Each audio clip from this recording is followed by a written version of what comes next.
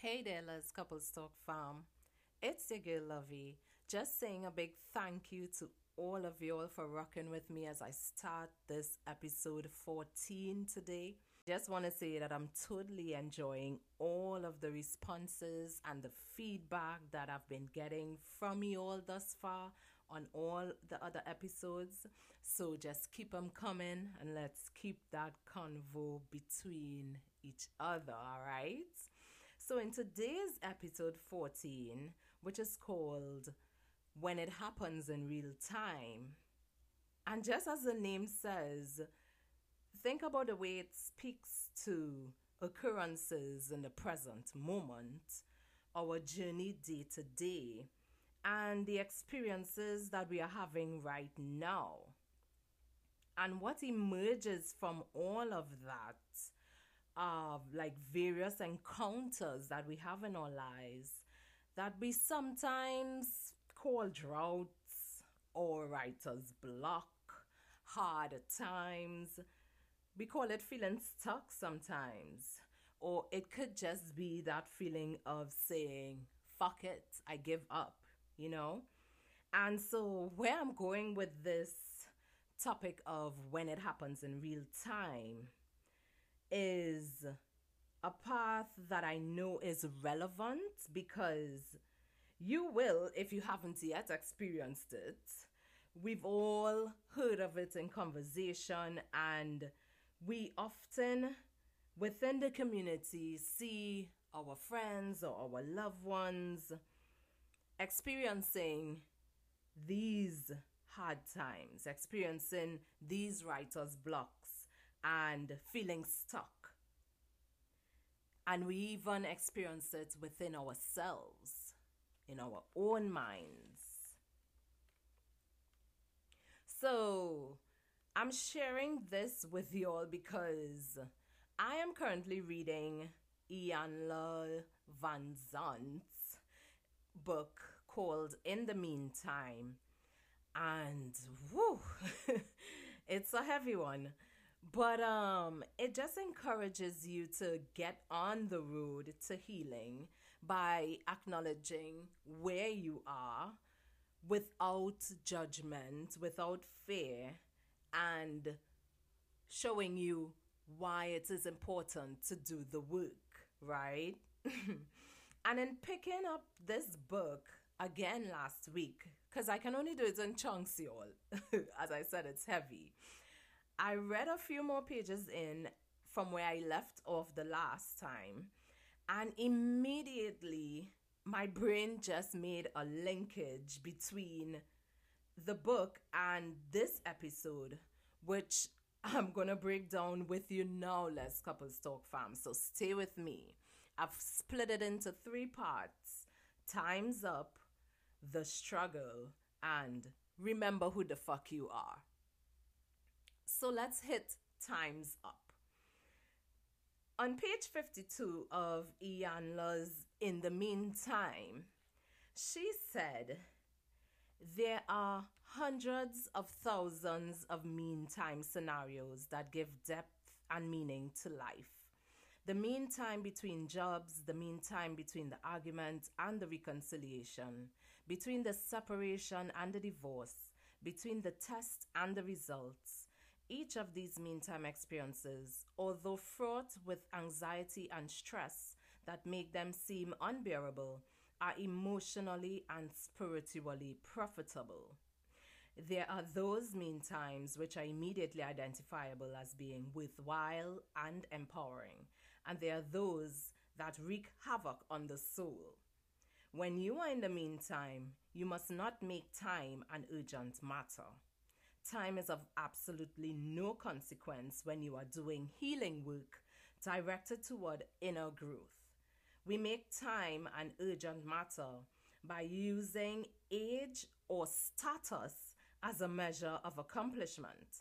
I should have done this by now. I should know or have this by now. Nothing could be further from the truth. In the meantime, the clock stops and you are put on God's divine schedule. I equated this to us sometimes being worried about and bothered by time and getting shit done in time. That if or when it doesn't work out this way, because we weren't ready or prepared for it, what happens? We often break, right? But instead, I think we need to take the approach of, hey, in this moment, I acknowledge that the time frame is gonna be different, and that's okay. So that's you finding your own ways to tap into how you may actually need to rework your steps, you know, and a good way is to just write it down and then watch the shit get real. It happens every time. All right. And so the second part I'm going into is called The Struggle. On page 56, in the meantime, shared this. From time to time, we will admit that we are lost. We realize that we are thinking about and doing is not getting us where we want to be in the attic. That is when we check to see if the compass is in good working order. Most of us do not stop to think about what we are thinking about until we find ourselves in a deep hole in the floor or amongst the clutter of some pile of garbage. It's also about this time that we will remember the suitcase, the heart. We remember that it is the heart that we have been ignoring that gave us the first warning. If it is the heart that we have been afraid to hear that has helped us find our way through the twists and turns of the house, even when we are brave enough to hear and trust the heart, we behave as if its guidance is only a fleeting idea, an idea to which we pay very little attention because we have been told by those who have taken the journey before us, do not under any circumstances trust your heart. In the meantime, while we are trying to make the compass work and give us an accurate directional reading, we continue to explore, search, and rummage through the house, missing the treasure buried within it. I now connected this page that I just read to the struggle that we all go through. You know, that moment when we doubt ourselves and we doubt our potential. Probably because we didn't get enough likes on a photo, or the product that you were promoting, that you worked so hard to craft heavily, didn't quite sell as you hoped it would. But while you are going through this struggle, though, seek to focus on maybe taking a break from social media if you need to, because we all know that depression and anxiety ain't nothing to play with, right? So finding ways like maybe using affirmations and having friends or support groups who will encourage you along your way, I also think that can be a really big way to help along the journey. And last but not least, we're going into remembering who the fuck you are. And here, Iyanla preached on page 59 of In the Meantime by stating, quite frankly, the moment you become willing to see yourself, to recognize what you are doing, you will move upward swiftly. Willingness is the only way in which you can cleanse your heart and mind from having gone through so much hardship for so many years.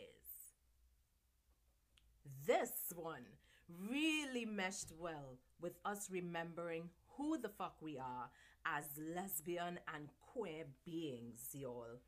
like seeing our skills and our concepts as unique to us. And therefore, that's what makes us great, and that's what makes our skills our superpower, right? Because we are created with purpose, and the world needs to see it. I think it needs to also feel it, right? So, from this reminder of your greatness, I just want you to reach within, and you will really get to know your worth, your potential, and where you can go if you allow all these things to come together in your best interest. So, my Les Couples Talk fam, I do hope that you got the many messages from today's frequency that is sent out via this podcast episode 14 when it happens in real time. Feel free to share this episode with a lover, with a friend, with a family member who you think needs it and who it can touch. Iyanla's book, in the meantime, will be linked in the podcast description of this episode. And just a little reminder, you can find the Les Couples Talk podcast on all your streaming platforms for your listening pleasure, right? So you can also check us out on Instagram at Les Couples Talk. And also remember to keep doing and being who you are authentically. The right people will eventually see. Peace and love, Les Couples Talk fam. Bye.